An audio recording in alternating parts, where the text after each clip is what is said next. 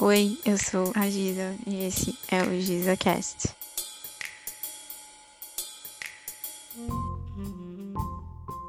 Nesse primeiro episódio a gente vai falar por que aprender inglês. Eu acredito que todo mundo deveria aprender inglês, pelo menos o básico, mas eu não tô dizendo que vocês são obrigados a aprender inglês, tá? Eu quero deixar isso bem claro. Por quê? Porque ninguém é obrigado a nada, tá bom? Então, o primeiro motivo pelo qual é importante aprender inglês. O inglês é a língua mais falada no mundo, sem sombra de dúvidas.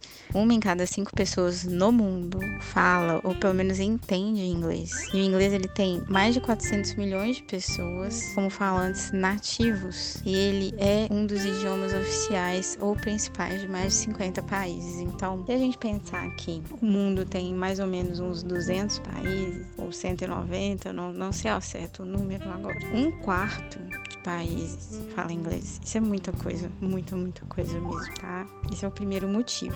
O segundo motivo é que o inglês ele vai te trazer oportunidades na sua vida. Que tipo de oportunidade?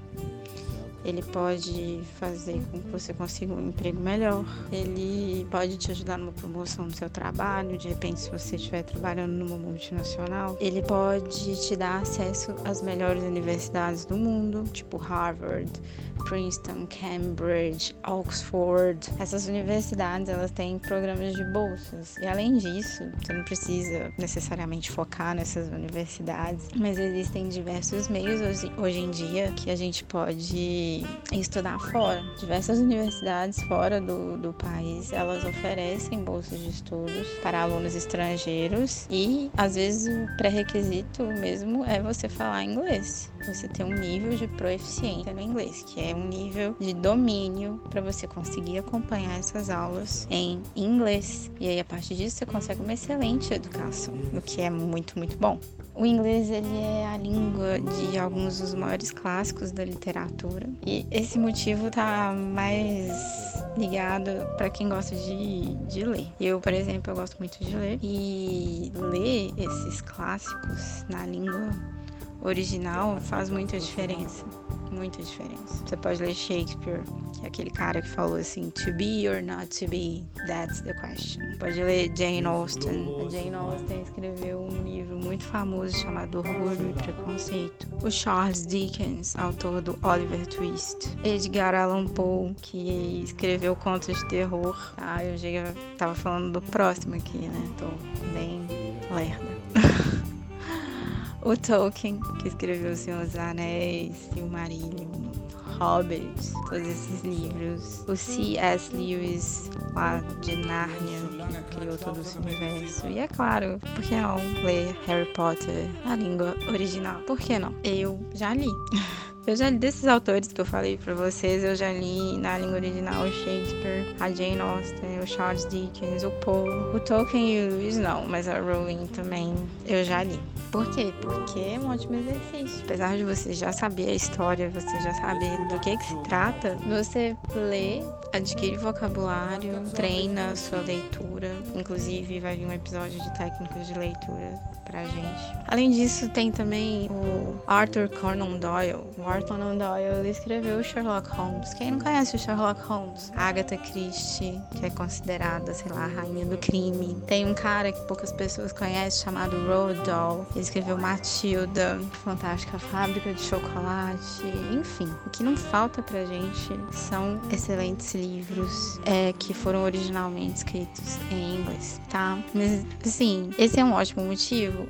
Mas eu sei que tem muita gente que não gosta de ler. Só que a leitura, ela sempre vai estar relacionada com o aprendizado. E aí vem um outro ponto, que é aprender sobre a cultura. Toda vez que a gente está aprendendo uma língua, a gente vai aprender sobre a cultura daquela língua. A gente vai consumir conteúdo daquela língua. Você vai consumir esse conteúdo para você ficar imerso na língua e isso vai facilitar a sua aprendizagem, ok? Então, hoje em dia, o país que domina o mundo é os Estados Unidos. Então a gente consome muito conteúdo que vem dos Estados Unidos, e aí a partir disso é possível que a gente aprenda muitas coisas sobre a cultura norte-americana. O que eu quero dizer sobre a cultura norte-americana? O que eles comem, como eles se vestem, como eles se comportam, o que eles gostam de ouvir, o que eles não gostam de ouvir relacionado à música, os carros que eles dirigem, as coisas que eles compram, sem contar sobre o comportamento deles. E aí também vem a coisa de adquirir hábitos que eles têm. Por exemplo, uma história assim para ilustrar. A primeira vez que eu saí do Brasil foi para fazer um intercâmbio. E aí, durante esse intercâmbio, eu ficava injuriada, porque toda vez eu tava andando na rua e via uma galera arrastando mala pra lá e pra cá, pra lá e pra cá. E eu não entendia porque aquele povo ficava arrastando mala. Depois eu descobri que a galera levava mala pra fazer compra, tipo, comprar roupa. E aqui em BH, eu já vi isso acontecendo algumas vezes e eu pensei, poxa, totalmente assim, uma coisa que veio de lá, porque eu nunca tinha visto gente carregando mala pra ir fazer compra. Mas enfim, é um aprendizado, é uma coisa que veio lá da cultura deles de fazer isso. Outro motivo pra gente aprender inglês é porque a gramática do inglês é a gramática mais simples. Eu não vou falar que é a gramática mais simples que existe dentre todas as línguas, porque eu não sei todas as línguas. Mas se a gente comparar com a gramática do português, a gramática do inglês é, assim, ridícula. São pouquíssimos verbos que a gente tem que conjugar, o que acaba facilitando. Você só tem que memorizar algumas regras para conseguir se comunicar com eficiência, para pelo menos não passar fome quando você sair do Brasil.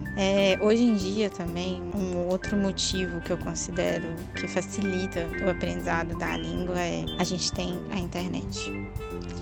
A gente tem um monte, quando eu falo um monte de conteúdo online. Um monte de exercício, vídeo, podcasts, sites, aplicativos, tudo isso para te ajudar a aprender não só inglês, mas qualquer língua que você queira aprender. Isso é muita coisa e tá tudo na internet, tá de graça. Tá certo que você tem que pagar a internet, você tem que pagar seu plano de dados, operadora, whatever. Mas o conteúdo, ele tá lá pra você consumir, pra você aprender. E não só língua, você pode aprender qualquer coisa na internet hoje em dia. Se você quiser aprender a programar, se você quiser aprender a abrir o seu próprio negócio. Enfim, é possível aprender tudo na internet, incluindo línguas, tá? E assim você vai expandir o seu conhecimento. Outra coisa que é relevante é que a gente vai ter uma melhora na nossa memória. Quando você tá aprendendo uma coisa, querendo ou não, você vai acabar memorizando as coisas. Então, você vai ter uma melhora na sua memória e você vai manter a sua mente ativa. Porque você vai estar sempre aprendendo alguma coisa. Eu dou aula de inglês, mas quem disse que eu não tô aprendendo o tempo todo? O tempo todo, quando eu tô dando aula, ou quando eu não tô dando aula, quando eu tô vendo um seriado, um filme, ouvindo uma música, eu tô aprendendo inglês do mesmo jeito, porque a gente continua aprendendo as coisas pro resto da vida. E o último motivo que eu considero muito relevante é que saber inglês vai facilitar muito as suas viagens. Por que vai facilitar as suas viagens? Por exemplo, você tá indo, sei lá, passear na Holanda. Na Holanda tem 2 línguas oficiais, o holandês e o inglês. Você não vai aprender holandês só pra passear na Holanda, mesmo porque o holandês é muito difícil. Então você vai chegar lá, vai falar inglês, 90% das pessoas vão te tratar exatamente do mesmo jeito e você vai ser feliz num país novo, legal, conhecendo uma outra cultura, mesmo que você não esteja falando a língua oficial deles. E é isso. Espero que vocês tenham gostado desse nosso primeiro episódio e até a próxima. See you later!